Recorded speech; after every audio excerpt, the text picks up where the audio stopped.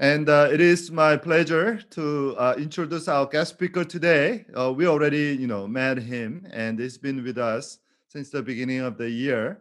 Uh, Brother Voltaire Carkel, like many of us, is a transplant Texan.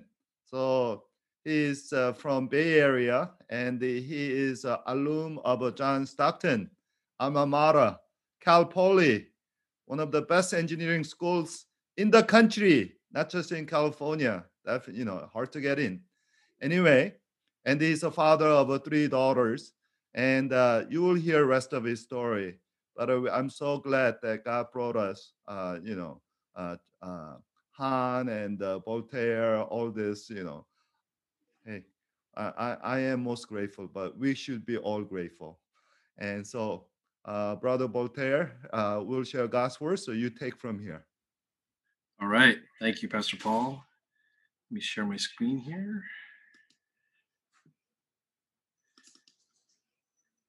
Okay. Can you all see that? Wonderful. All right. So, good morning. It's good to worship with you all today.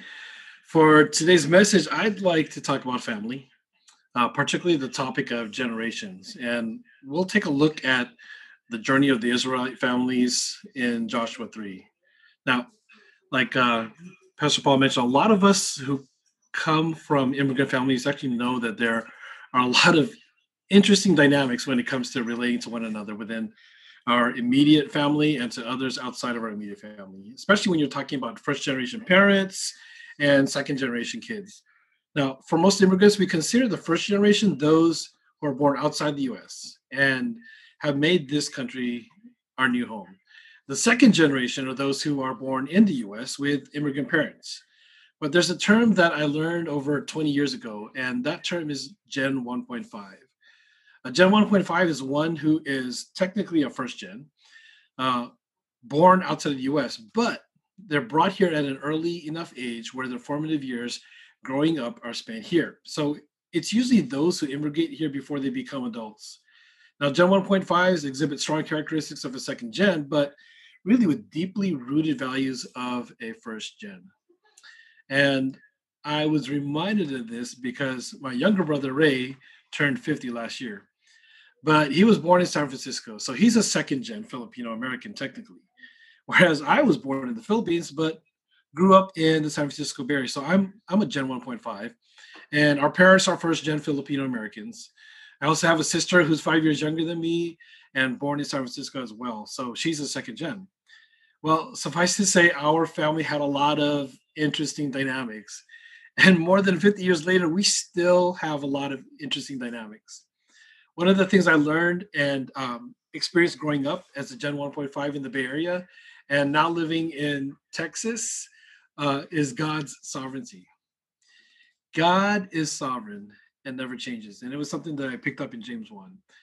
And we'll get to see how that attribute actually shows up in Joshua 3 this morning. So, growing up in a Christian home, I knew intellectually that God is sovereign and that He is in control over all things. He's all knowing, He's all present, He's all powerful. But I also learned that He wants me to experience Him in ways that go beyond what my parents have ever taught. So I've always been intrigued with generations and how families interact cross generationally. So much so that I became a student of culture, and not just my culture as a Filipino American, but the cultures of my friends whose parents and grandparents came from so many different parts of the world. And it intrigued me because I realized that a lot of us 1.5 and second gen kids experienced very similar dynamics growing up. But it wasn't until I got to university that I really embraced together my heritage as a Filipino and my nationality as an American. I saw the richness of not only what God had given me as a Filipino American or even an Asian American, but also what He revealed to me through my friends from other cultures and through my parents who did not grow up in the US. So this brings us to Joshua, whom I consider to be a Gen 1.5. At the time of the Israelites crossing the Jordan River, he was only one of two adults who survived the wanderings of the desert. So he was kind of like a bridge between the previous generation that escaped Egypt and this next generation who is to continue with their parents' legacy. If you've ever had to navigate between cultures as a kid, you can probably relate to Joshua. Oftentimes, these kids are called TCKs, third culture kids. And the challenge for Joshua's family, though, is that he grew up with the realization that his parents would not get to see firsthand God's people entering into the land that was promised to them. So he actually ended up in his formative years raised in a different culture than what his parents brought him out of. And not only that, but he was to bring God's people into a whole new place that no one was familiar with. So as we get ready to dive into Joshua 3, it's important for us to know that as basically at this point in the Bible, we've seen two major periods of beginnings and wanderings, where there are important people and events to remember. In beginnings, we've got creation, the fall, the flood, nations, Abraham, Isaac, Jacob, Joseph, and in wanderings, we've got Moses, the Passover, the law, the tabernacle, offerings and feasts, counting and spying, wandering and dying, and then the second law. But one of these days, I'd love to be able to take you all on an afternoon walk through the Bible, because what I've just shown you is actually a tool that's helped me over the years. And it's something that I've done with a ministry called Walk Through the Bible. And it actually helps me because now, in order for you to truly appreciate the passage, like we're going to cover in Joshua today, it would actually be helpful for you to know how these things got to the point where they are now at the banks of the Jordan River. So what happens in the book of Joshua? He basically conquered the land. So the key word for the book of Joshua is conquers. Now, General Joshua leads the nation of Israel in the conquest of the land of Canaan. This is pretty much a tale of war and peace. In the first 12 chapters, the people of Israel conquered the land of Canaan through 3 military campaigns involving more than 30 enemy armies. They learned a valuable lesson under Joshua's capable leadership. Victory comes through faith in God and obedience to his word rather than by military might or numerical superiority. And in the final 12 chapters of the book, peace reigns as the people of God divide up their new homeland and settle there. So we know this about God's people.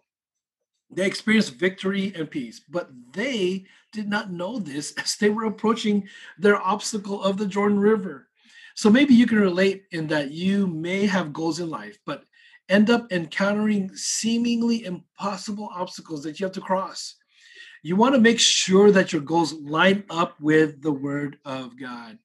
You can do this by continually studying and meditating on God's word to see if your attitudes and actions line up with what God wants for you and your life. This is why the parents of this generation of Israelites had to wander for 40 years. Their attitudes and their actions did not line up with God's commands. And so now Joshua is the one who is left to lead this next generation of Israelites. And we're talking about 2 million Israelites who are coming through. So as we read through Joshua 3 today, I'd like for you to listen and pay attention to 3 attributes of God that will show up. God is omniscient. He is all-knowing. God is omnipresent. He is everywhere. And God is omnipotent. He is all-powerful. So please join me in following along silently as we read through Joshua 3 this morning. Corinne? Then Joshua rose early in the morning, and they set out from Shittim. And they came to the Jordan, he and all the people of Israel, and lodged there before they passed over. At the end of 3 days, the officer went to the camp and commanded the people, "As soon as you see the ark of the covenant of the Lord your God being carried by the Levitical priest, then you shall set out from your place and follow it. Yet there shall be a distance between you and it, about 2,000 cubits in length. Do not come near it, in order that you may know the way you shall go, for you have not passed this way before." Then Joshua said to the people, "Consecrate yourselves, for tomorrow the Lord will do wonders among you." And Joshua said to the priests, "Take up the ark of the covenant and pass on before the people." So they took up the ark of the covenant and went before the people. Then the Lord said to Joshua, "Today I will begin to exalt you in the sight of all Israel, that they may know that as I was with Moses, so I will be with you. And as for you, command the priests who bear the ark of the covenant. When you come to the brink of the waters of Jordan, you shall stand still in the Jordan." And Joshua said to the people of Israel, "Come here and listen to the words of the Lord your God." And Joshua said, "Here is how you shall know that the living God is among you, and that he will without fail drive out from before you the Canaanites, the Hittites, the Hivites, the Perizzites, the Girgashites, the Amorites, and the Jebusites. Behold, the ark of the covenant of the Lord of all the earth is passing over before you into the Jordan. Now, therefore, take 12 men from the tribes of Israel, from each tribe a man. And when the soles of the feet of the priests bearing the ark of the Lord of all the earth, shall rest in the waters of the waters of the Jordan shall be cut off from flowing, and the waters coming down from above shall stand in one heap. So when the people set out from their tents to pass over the Jordan, with the priests bearing the ark of the covenant before the people, and as soon as those bearing the ark had come as far as the Jordan, and the feet of the priests bearing the ark were dipped in the brink of the water, now the Jordan overflows all its banks throughout the time of harvest. The waters coming down from above stood and rose up in a heap very far away at Adam, the city that is beside Zarethan, and those flowing down toward the sea of the Arabah, the salt sea, were completely cut off. And the people passed over Jericho. Now the priests bearing the ark of the covenant of the Lord stood firmly on dry ground in the midst of the Jordan, and all Israel was passing over on dry ground until all the nation finished passing over the Jordan. Let's pray. Heavenly Father, we thank you for your word. And we thank you, Lord God, that as we have seen in Joshua's life and the life of your people, you are truly sovereign. Thank you that as we have gathered this morning to worship you and learn more from you, we are given this opportunity to have your word speak truth into our lives. May you touch our hearts in ways that our minds would continue to be renewed and that our lives would be transformed by you, O Lord, the one who grants us victory through faith in you and obedience to your word, rather than by any human might or superiority that we try to establish. Lord, help us to show how your omniscience, your omnipresence, and your omnipotence guides us through any obstacle that we may encounter as we journey toward your divine goals in our lives. We pray this in Jesus' name. Amen. One thing we all need to realize is that the Israelites crossed the Jordan when the river was at its widest, deepest, and swiftest in late April or around early May. Now, picture this: as the snow on Mount Hermon melts and rainy season ends, the Jordan rises to a depth of about 10 to 12 feet and floods to a width of 300 to 360 feet at this point in the river's flow today. Normally, it's only about 150 to 180 feet wide here. However, in Joshua's day, the river was full up to its banks, as the Hebrew text suggests. The people considered crossing the river at this time of the year by swimming a heroic feat in ancient times. This was back in their day, the American Ninja Warrior. This is probably how the spies crossed in chapter 2.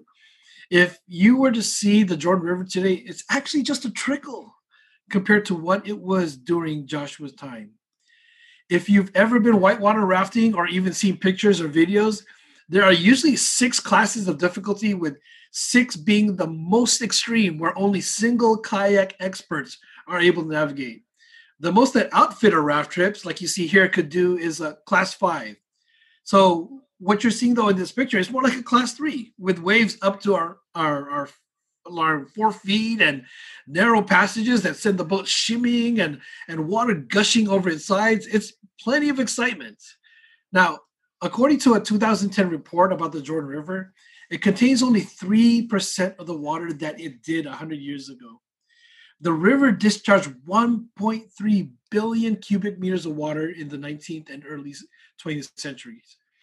The report contrasts this with the current discharge of the river, which is just 20 to 30 million cubic meters.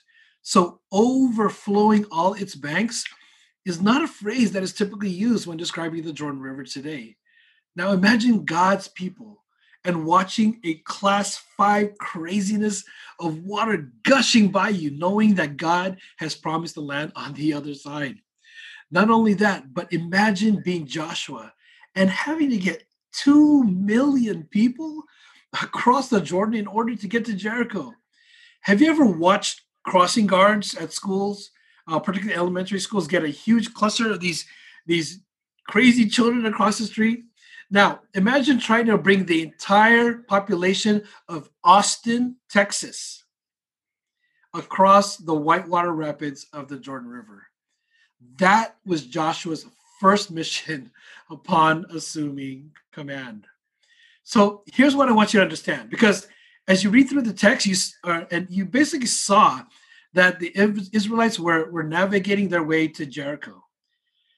And the river actually was walled up at a city called Adam, which was almost 25 miles away from the Dead Sea. Now, to put this into perspective for us, think about where the Dallas Zoo is located and how far north IKEA in Frisco is from there. That is the miracle that the Israelites witnessed on that day. A whitewater river suddenly walled up and completely dry from the Dallas Zoo all the way up to IKEA and Frisco. It would take an average of 9 hours to walk that far. Can you picture it? So, as we dive deeper into this passage, I want us to keep in mind 3 important things. God is all-knowing. He guides his people through unfamiliar territory. If you're taking notes, hopefully you were able to get the link that I put in the chat. So it's the very first thing there, and it'll help you out here. Number 2, God is all present. He leads his people through uncertain times. And number 3, God is all powerful. He carries his people through unmanageable circumstances.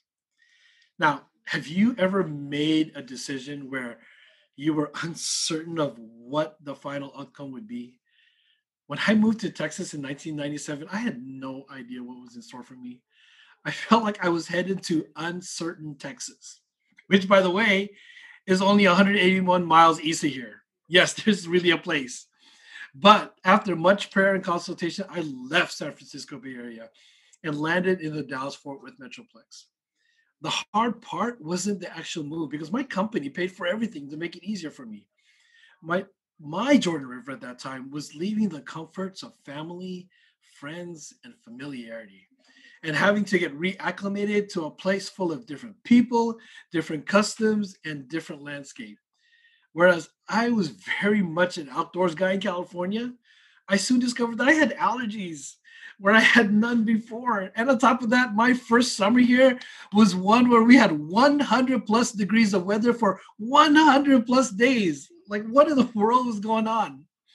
Well, in verse 6, we see that God is omniscient. He is all-knowing. So here's something I'd like for you to think about.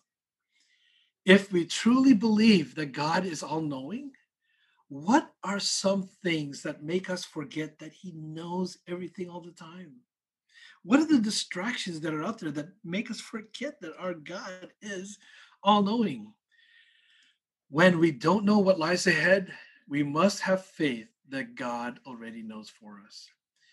Verses 3-4 says, as soon as you see the ark of the covenant of the Lord your God being carried by the Levitical priests, then you shall set out from your place and follow it.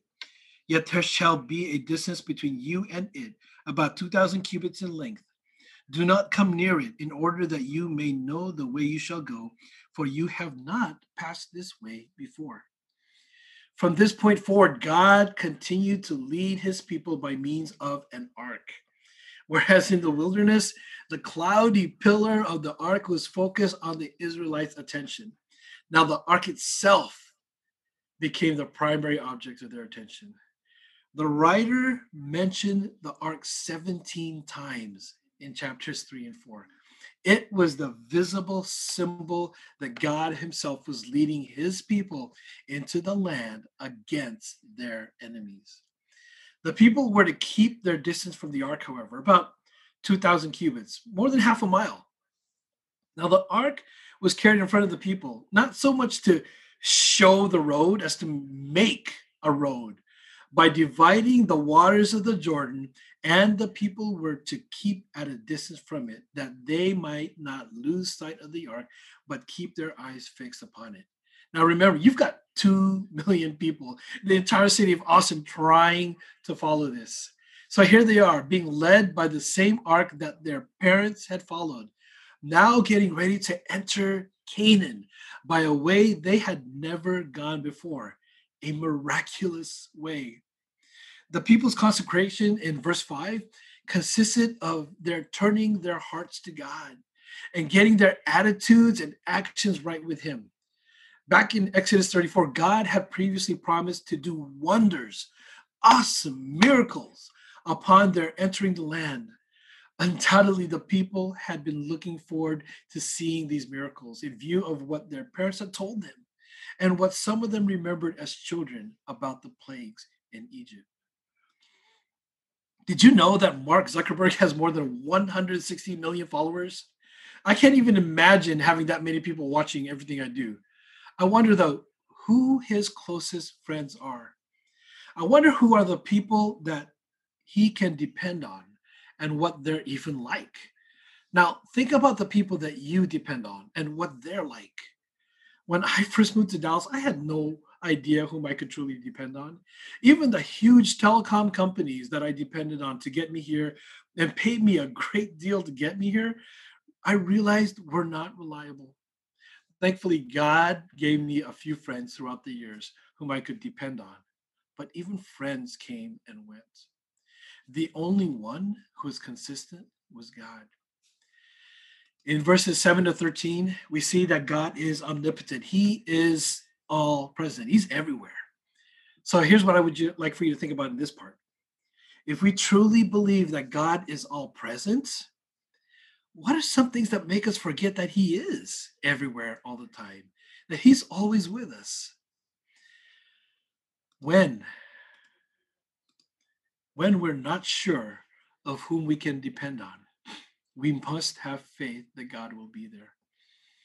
Verse 10 says this: "Here is how you shall know that the living God is among you, and that He will without fail drive out from before you the Canaanites, the Hittites, the Hivites, the Perizzites, the Girgashites, the Amorites, and the Jebusites." The miraculous parting of the Jordan was only the beginning of a series of miracles that demonstrated to the Israelites that their God was indeed among them. He was still acting on their behalf, but now He began working through Joshua to give them many miraculous victories. This event bore many similarities to the crossing of the Red Sea. But in contrast, Moses had divided the waters of the Red Sea with his rod. Joshua divided the waters of the Jordan with the ark, which had become the divinely appointed symbol of God's presence ever since He gave the Mosaic covenant. Evidently, the pushing back of the waters of the Jordan was to be a sign to the Israelites that God would push back the Canaanites. The title, the Lord of all the earth, here, for the first time in Scripture, indicating Yahweh's absolute sovereignty over this planet, was what they saw. Because He was the Lord of all the earth, which also meant its owner. He could give Canaan to the Israelites. Now, have you ever come across a seemingly impossible task and knew for a fact that there was no way you could possibly get it done? That's this picture of a snail crossing a busy road. If you can imagine some snail trying to cross 75 or 635 during rush hour traffic, this is what it is. There's no way that this slow little creature could possibly survive getting across such a massive and fast-moving danger zone.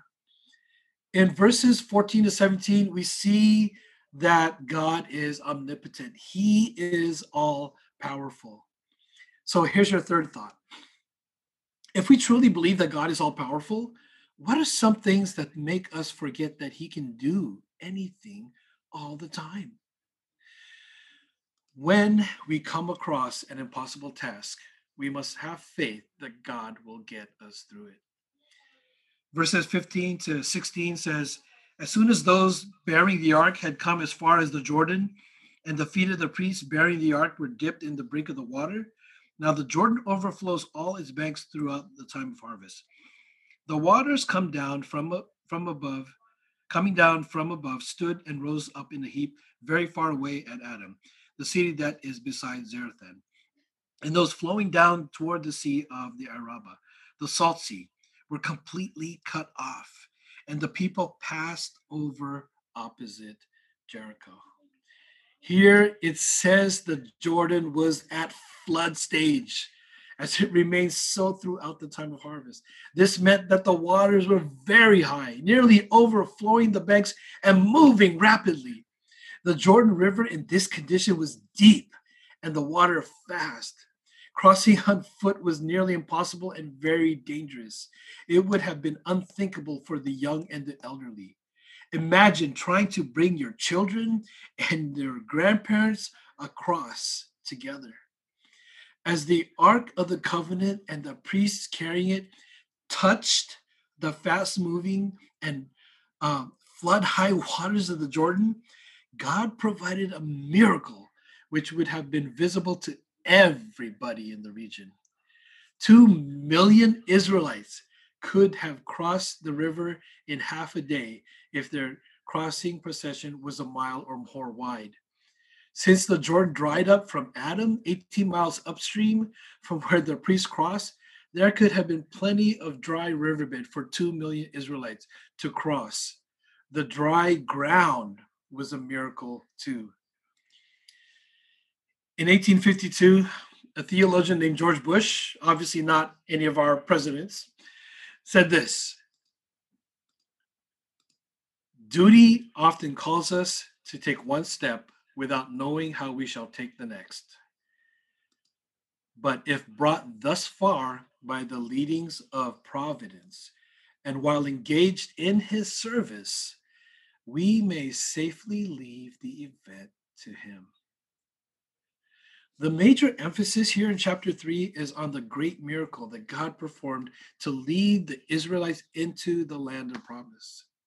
The conquest of the land would continue to be accompanied by God's miraculous works for his people, all of which they were to remember and appreciate.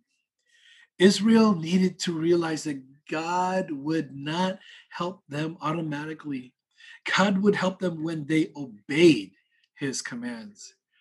In the same way, we as God's people need to realize that God does not help us automatically. God helps us when we obey his commands, as he leads us in our active engagement with him as true disciples of Christ. With regards to crossing your personal Jordan, I leave you with 3 important reminders. In unfamiliar territory, God guides you as you follow him. Have you found yourself somewhere in uncertain Texas? God is your guide. He knows what's up ahead. Let him lead. Just follow. In uncertain times, God leads you as you seek him. Do you feel like you're alone sometimes? You're not. Even when you feel like God is nowhere to be seen, he promised to never leave us nor forsake us. And if you see someone who looks like they're alone, remind them that they're not. And in unmanageable circumstances, God carries you as you trust him. Are there ever instances where you come across an impossible task? Well, with God, nothing is impossible. Crossing the Jordan River into the land of Canaan was a major turning point as far as the faith of the Israelites were concerned. For their parents, the previous generation, to slip away into the wilderness of Sinai by crossing the Red Sea required some faith. But to invade the land of Canaan by crossing the Jordan River took a great deal more faith. not because of the crossing itself, but because once they've crossed the river, there would be no possibility of escape, no turning back. Once in the land, they would have to face the enemy with their armies, chariots, and walled cities. The entire nation of 2 million took this step together in complete commitment to God. Let's pray.